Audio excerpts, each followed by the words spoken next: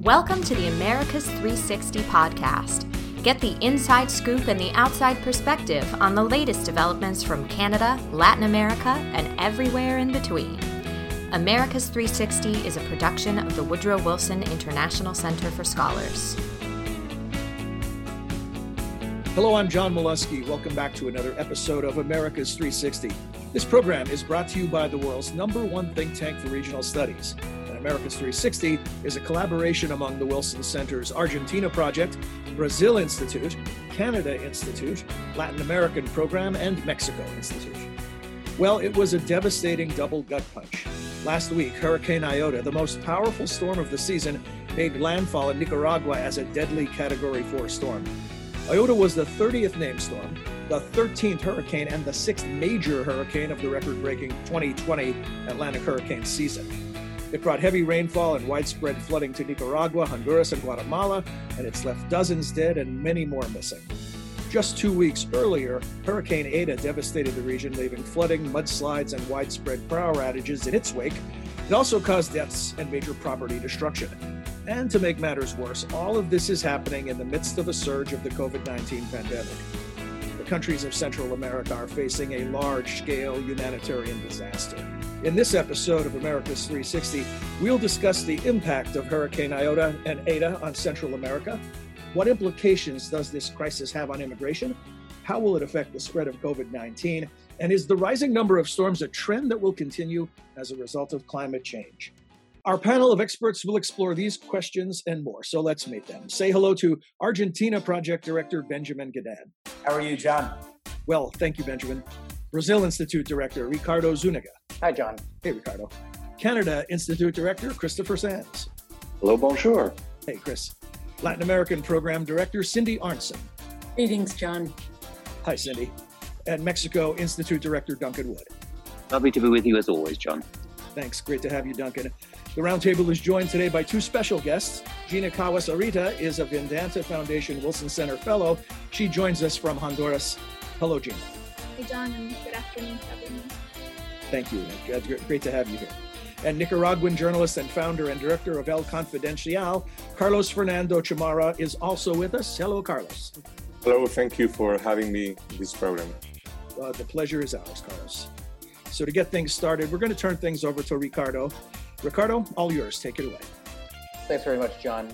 So Gina, Carlos, Fernando, I think everyone around the world saw the images of those both these storms approaching, and it was impossible not to be reminded of the impact of Hurricane Mitch more than 2 decades ago now, and what that really meant for all of Central America, but in particular, the countries that were impacted by these very storms again. I think there had been an expectation that we wouldn't see something like this for decades. And in fact, we had two, one followed after another that had a similar startling impact.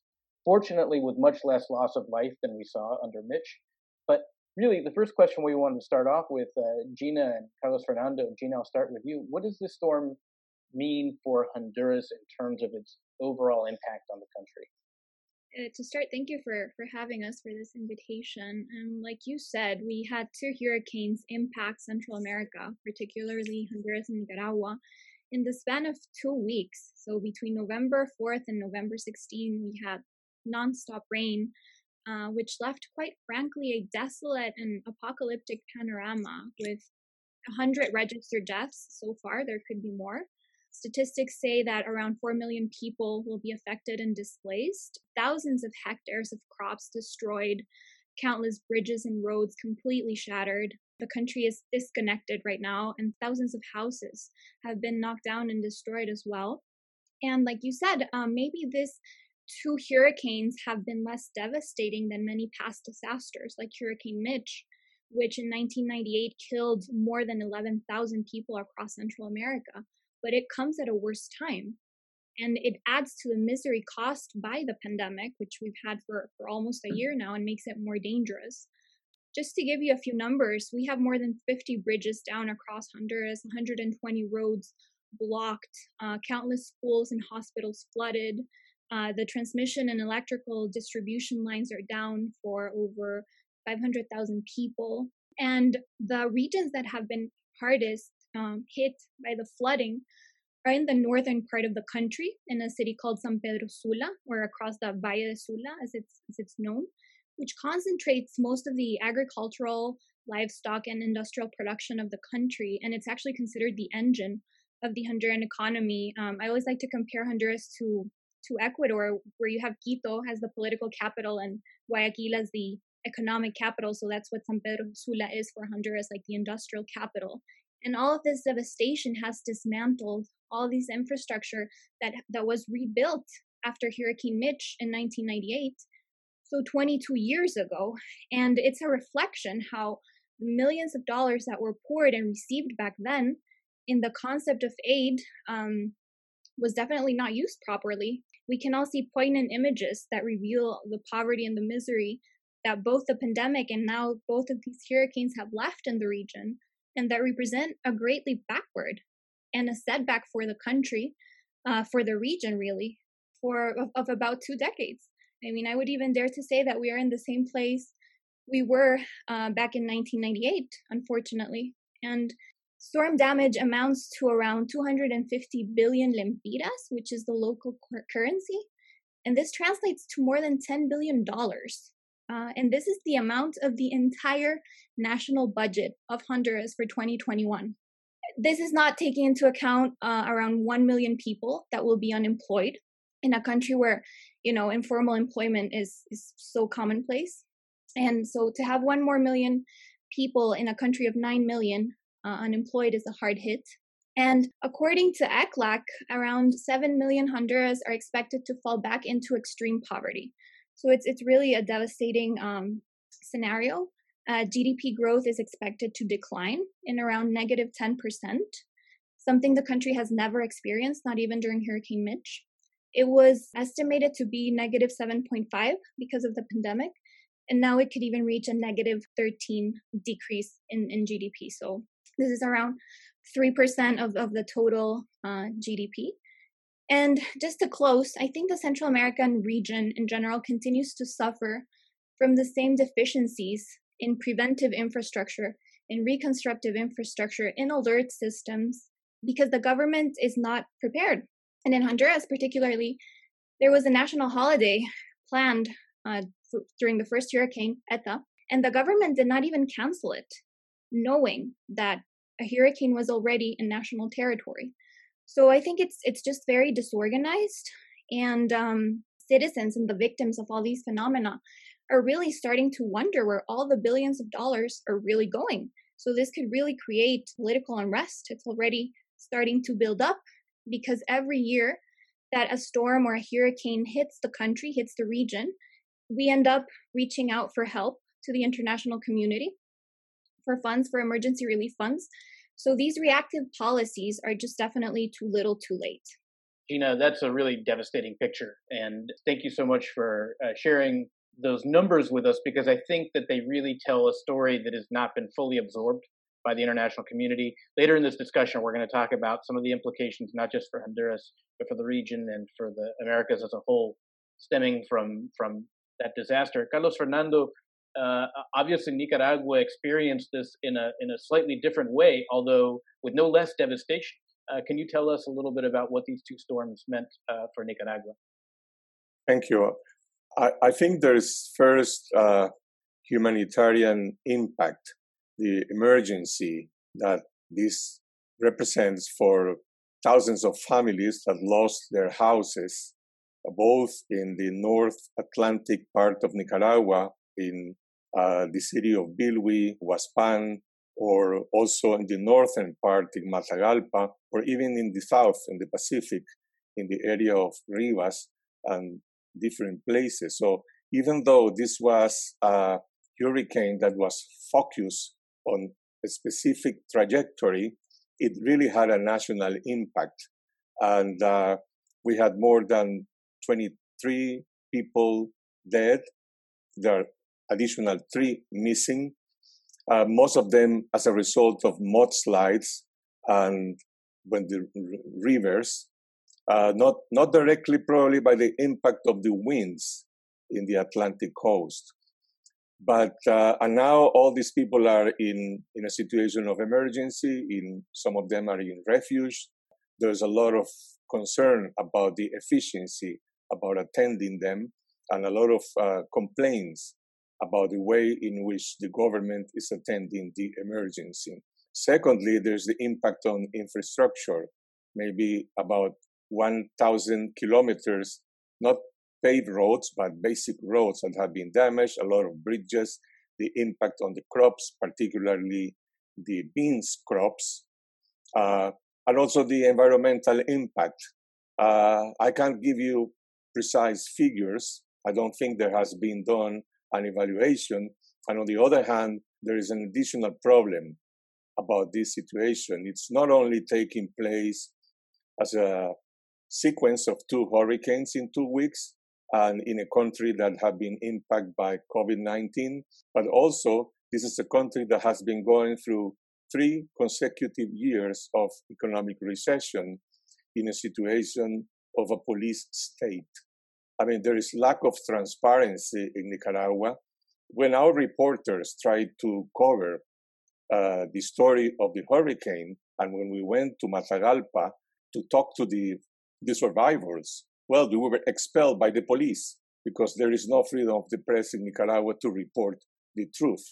So there is lack of transparency. There is lack of freedom of the press and freedom of mobilization. And when I was watching the previous days, the news about the international community trying to respond to this emergency, both the World Bank or the Inter-American Development Bank or the Central American Integration Bank trying to put together funds, my first question was, how is this aid is going to be organized and channeled to Nicaragua without freedom of the press in a situation where there's no democratic freedoms under state control that lack of the minimum democratic guarantees for accountability? These are the main questions that I fear for the future. But we don't know really the dimension of the impact. There is lack of information and lack of transparency. Cindy Arntzen. Yeah, if I could just jump in here. Gina, you made reference to Hurricane Mitch, and one of the consequences of Hurricane Mitch was an enormous amount of internal displacement in Honduras, people going from the countryside into cities. And I think it's often seen as a contributing factor to the rise of gangs and in a context of rapid urbanization and the lack of opportunity for young people. And I'm wondering if you see other enormous social impacts coming from the hurricane. And sort of related question is, do you think that since the international community already contributed a lot of money to post-Hurricane Mitch reconstruction, whether there might be a reluctance to contribute with the same degree of generosity? Yeah, so I think I'll start with the second question. I think that most multilateral financial institutions are still focused on fighting the pandemic. So definitely resources will be limited. And I think governance needs to be more preventive in these countries in order to be able to receive these funds. Let's remember that Honduras is not even part of the Millennium Challenge Corporation because the government didn't use the funds in a transparent way. Donor countries or just any financial institution needs to hold these countries accountable for the money that they are either donating or lending, because that enormous amount of resources has to be tangible somehow, which it hasn't been. In infrastructure, or it has to be reflected in preventive mitigation and adaptation, because I think more than ever we've seen that climate behavior will require a sustained international response with obvious local responsibility, and that green elements need to be present in all of the economic recovery plans to ensure that this stimulus investments or stimulus packages will support both economic and environmental outcomes to generate more climate resiliency. Just to go to your second question, I think people feel so frustrated with the government, and levels of trust are so low that most of the help that has been channeled by humanitarian organizations like NGOs, the Red Cross, they haven't even been channeled through Honduras's embassies or consulates or representations abroad. but through civil society organizations. Like these humanitarian organizations partner with civil society organizations and not with the government. And I think this just reflects how the government of Honduras has a serious problem of lack of trust, both domestically and with the international community, which creates a greater challenge at a time where requesting funds is just scarce. And I believe that this context will probably reconfigure the political year we have. So 2021 is a political year for Honduras with elections. And it may lead to massive migration. Going through your first question, Hurricane Mitch definitely caused domestic or internal displacement. But I think that now we have, as I said, 250,000 hectares of production lost. Palm oil, banana, coffee, just completely devastated. So this threatens food security. And I think that the number of climate migrants will rise because now we have a title for it. And that's what they're called. They're climate migrants or climate refugees, if you will. And they will definitely rise. And it's not even going to be internally within Honduras or Central America. I think migration to the United States will peak and it will be accelerated because even before the pandemic, we had seen all these caravans of migrants. And now with the hurricanes. And, you have organizations like the UN, the World Food Program, that publish how one of the main reasons to emigrate for the past decade has been lack of food. So I think the combination of the current U.S. administration and the pandemic had kind of halted the flow of migrants heading from Central America to the U.S., but now it will definitely restart. And let's see, like the U.S. has a new president-elect that might be friendlier to immigration.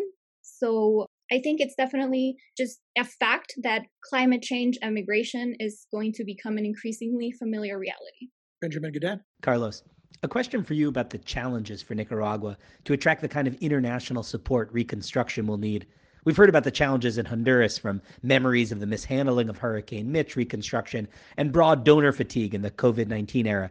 In Nicaragua, I assume these challenges are amplified by the isolation of the authoritarian regime, which the Trump White House famously lumped into its troika of tyranny alongside Cuba and Venezuela. So basically, I'm wondering what your expectations are for the international community playing a role in hurricane response in Nicaragua. Well, I think it is a major challenge because of the dimension of the emergency. And I hope it will also be an opportunity for the Nicaraguan people to get access to international aid in a way that it would be transparent and accountable. But that will not take place unless there is an understanding about the international community, about the real situation in which Nicaragua is going. I'll put you an example. Last week, for the first time, the IMF approved $183 million for the Nicaraguan government for COVID-19. Nicaragua has been the last Central American government to have access to the IMF funds. But what about transparency in COVID-19? If you ask the PAHO, the Pan American Health Organization, PAHO will say, we want to do a mission in Nicaragua to establish the real facts about COVID-19. According to the government, 156 individuals have died because of COVID-19. That is the lowest number in Central America beyond Belize. But the real facts, what we have researched with professional specialists on public health, is that the number is above 7,000 people who have died, the highest number in Central America. Who's going to establish the truth? Well, PAHO could do that. And PAHO says, we don't trust the Nicaraguan system of health. We don't trust the information. They are not sharing the information about the test, the COVID test that they are doing. Okay, now the IMF is giving a loan to Nicaragua. Okay, should that be related to transparency? That's what I consider to be the opportunity. But I don't think that is happening now. The IMF is saying, okay, we're going to have transparency about how the money is spent. That's fine. But we want to have information about human beings, about health, about the number of tests, about the impact of mortality in Nicaragua. The same thing could be argued about the impact of the hurricane. President Ortega was completely absent during the emergency. Nobody saw him addressing the nation or addressing the people to talk about what was going on. His wife, the Vice President Rosario Murillo, who made a kind of a monologue on radio and television, you can only hear her voice, is the one who speaks to the country. When the international community started talking about emergency, then Ortega appeared, and yes, he is interested as president to reestablish this relationship with the international community to have access to funds. But for me, this is an opportunity, and there should be establishing standards of transparency. Can you have international aid to the Nicaraguan government with censorship of the press? Can you have international aid with 104 political prisoners and no freedom of reunion, no freedom of mobilization in Nicaragua, and no accountability by the government? I'm not saying that the political process should develop out of the international aid, but there must be an institutional umbrella that will establish at least the basis of transparency. So can I ask a question here? This is for both of you, but I think it's really important. I want to draw out a little bit more, Carlos, Fernando, what you've just been discussing about the expectations both in the two countries affected in the region and what the international community should be expecting. If for each of you, and I'm going to start with Gina, what is the most important message at a time when very clearly across the Americas we see an enormous lack of trust in the political class and in the governing class? It's not exclusive to Nicaragua and Honduras. You see it everywhere, but it's extreme in the case of these two, given the events that are really underway still. It's not just that happened, but they're happening now. But what is the message that you think publics want to hear from the international community?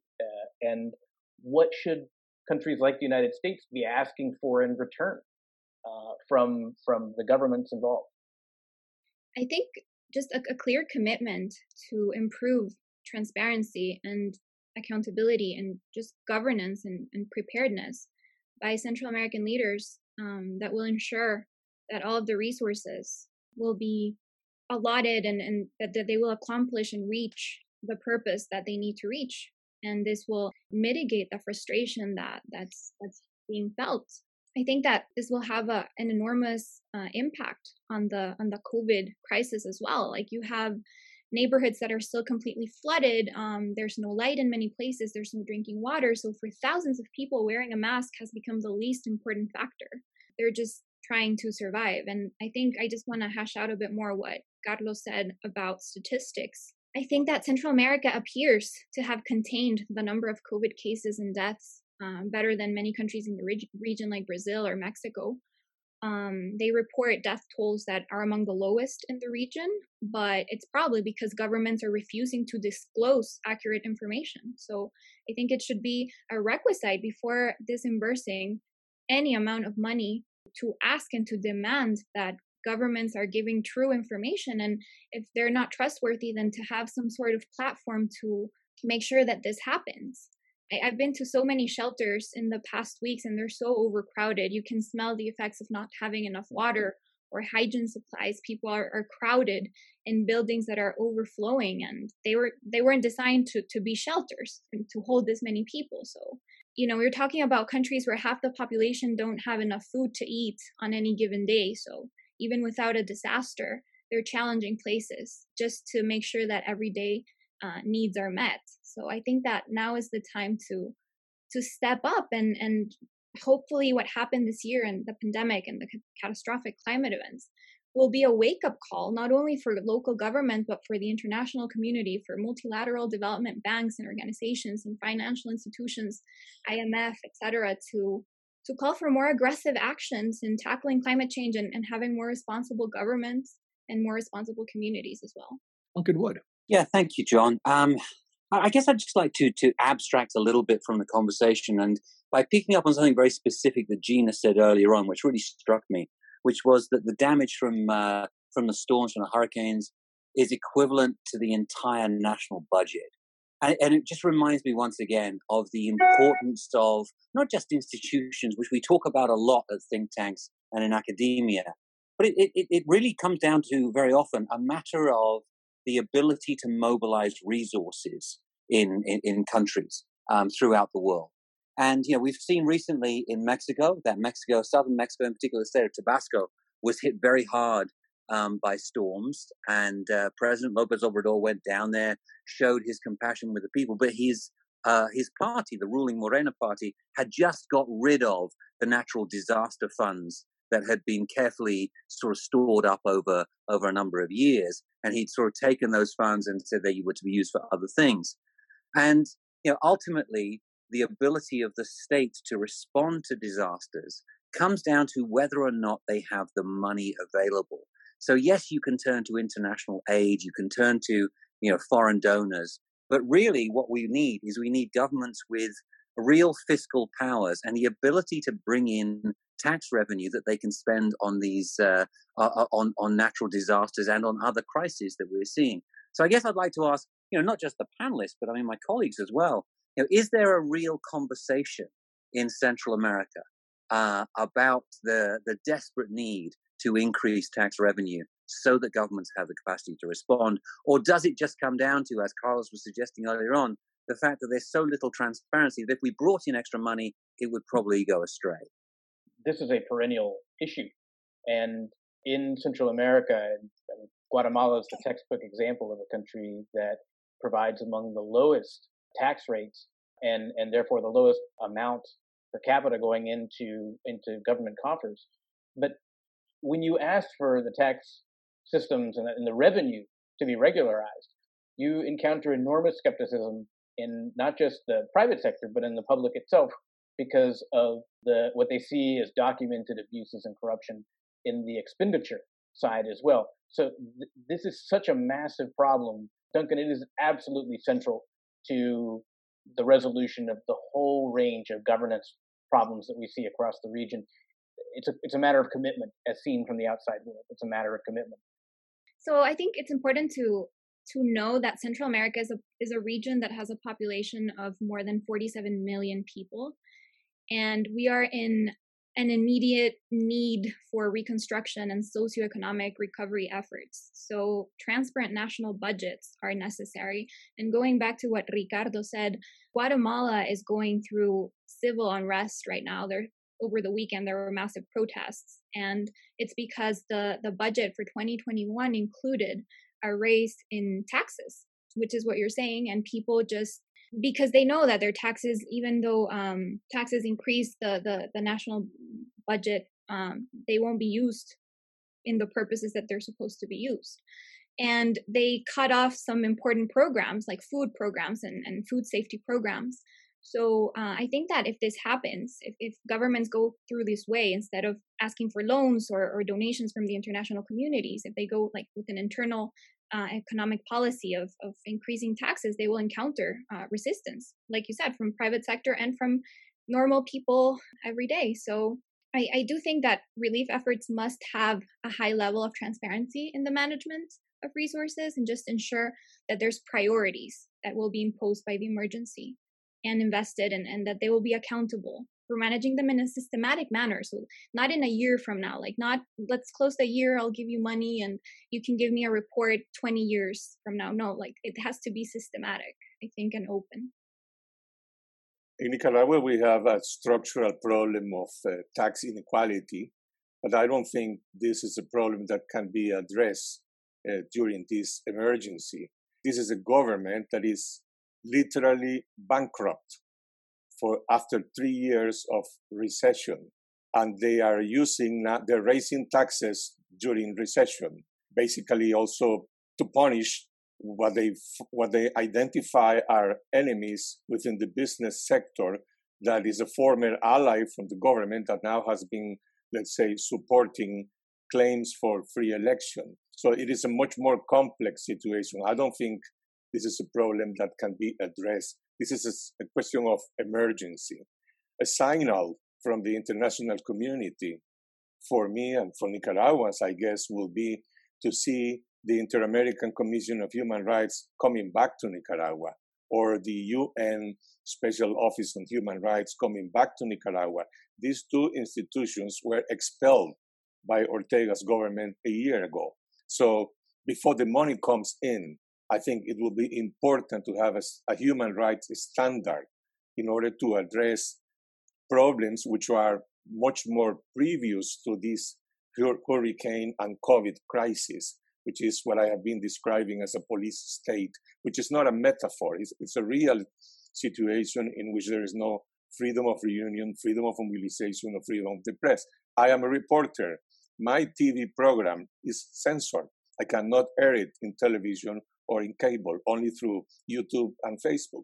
My newsroom is occupied by the police for the last 2 years, and that is an illegal act of occupation. And I'm just expressing an example, but there are 104 individuals in prison, political prisoners in the country. And this is a part of the abnormalities. So I don't think it will be possible to deal with this emergency unless these problems of lack of democracy, lack of accountability, lack of transparency are addressed. If the international community doesn't recognize that, I think it will be basically making a favor to the Ortega's dictatorship, rescuing them because they are bankrupt and they're seeing this crisis, this emergency, as an opportunity to extend their political agony. Carlos, thank you for reminding us that not all disasters are natural. There are man-made that you're dealing with as well. Chris Sands, you're next. Well, yeah, thank you very much. And it's been a powerful discussion. One of the things we've seen in Canada, really dating back to the 90s, the Canadians are decent size aid donor, wealthy country, but they've become very corruption shy. And so they're constantly, as budgets have shrunk and other priorities have come up, corruption is the easy excuse to turn away from a more complicated problem. And given that they only have a few, a much smaller aid budget than a country like the United States, it's been too easy for them to ignore the problems of Central America. Now, we've seen civil society organizations like the Canadian Red Cross, some of the church groups get very actively involved. But the Canadian government, I think, has chosen to use corruption on the institutional side in the recipient countries as one factor in just reallocating funds to other countries, which, at first makes some sense. You want to get good value for your aid dollar, but it really shows the mismatch between civil society, which is taking risks, obviously, but to try to do service delivery, and a Canadian government that may be sometimes more worried about its budget than it is worried about helping people. And I think one of the canaries in the coal mine of this particular situation will be for countries like Canada, not necessarily the United States. We often focus on the US, but for countries like Canada to step up. And I think invest in trying to do oversight and engagement in country, which they have the capacity to do, to help encourage other donors to take risks with their money together. I mean, a socialization in a way of multiple countries investing together and sharing in the oversight might be a way to get past this problem. And it's the kind of thing that countries like Canada, but there are others, could take the lead in. But it's a different concept for them in terms of foreign aid. And I hear this story and I worry that it may be that with building back better at home, Canadians put their own priorities ahead of some of the priorities elsewhere in our region. Thanks, Chris. Cindy Arnson. One last question, perhaps, for Carlos Fernando. Gina had mentioned the fact that a lot of the aid coming into Honduras was being given to civil society organizations because the government had such little credibility. Is that possible in Nicaragua, or are there strict limitations on the kind of external aid that civil society organizations can receive? That's a very important question because of the recent legislation that the Nicaraguan government approved about a month ago. This is a law called the La Ley de Regulación de Foreign Agents. They said that in the US there is a similar law that you have to register to do lobby, but this is something completely different. This is more inspired in what Putin has done in Russia. So any Nicaraguan civil society organization, whether it is a natural person or a foundation or a media outlet, whatever, who receives a donation, a grant from abroad, has to register in the Ministry of Government as a foreign agent and automatically will lose all its political rights. This is a law in order to restrict the access of civil society organizations to foreign donations. And it is already in effect. Organizations like Caritas from the Catholic Church has been restricted in their will to assist people with solidarity. The same thing has happened to other private sector institutions. There is a monopoly of the relationship between social assistance from the government to the people. I mean, a political monopoly that now is going to be instrumental through this law. So yes, there is capacity in Nicaragua in the private sector, in the church, in civil society organizations, but now they are under a situation of persecution by the state. This is the reality. So that law has to be derogated immediately. Also, the law that restricts freedom of the press, they call it the ciberdelitos law, is a law that has established in the legislation the crime of false information. Who decides what false information is? We don't know. The judges. But that means that a citizen or a journalist will spend between 1 to 5 years in prison because of committing the crime of divulgar false information. So we have to dismantle the legal repressive apparatus that the state has been reinforcing in the previous month. They are preparing for the so-called elections next year, probably not competitive, not transparent elections. Otherwise, they will not be establishing these more restrictive and repressive laws. But to answer your question, yes, there is capacity, but these restrictions have to be dismantled. Well, unfortunately, we are out of time for what is an increasingly important discussion, and I think the enormity of the challenges is reflected in the sprawling nature of the discussion that you just conducted. This is too important for us to just leave it here, so we'll promise to come back and visit on how the region is doing as recovery efforts continue and some of these larger challenges that Carlos and Gina and the rest of you have laid out. So as always, thanks to our regulars, Cindy, Benjamin, Chris, Duncan, and Ricardo, and a special thanks to our special guests, Gina, Kawas, Arita, and Carlos Fernando Chamorro. Thank you very much for joining us. Is there a topic you'd like us to cover on Americas 360? Perhaps a guest you'd like to hear from? If so, you can reach us via email at americas360@wilsoncenter.org. We'd love to hear from you. Until then, for all of us at the Center and Americas 360, I'm John Molesky. Thanks for joining us. You have been listening to Americas 360, a podcast about the innumerable ties among the nations of the Western Hemisphere. Americas 360 is produced and edited by Oscar Cruz, Angela Robertson, and Mariana Sanchez Ramirez. You can subscribe wherever you listen to your favorite podcasts. To learn more about our programs, please visit wilsoncenter.org. And please join us again next time for another episode of Americas 360.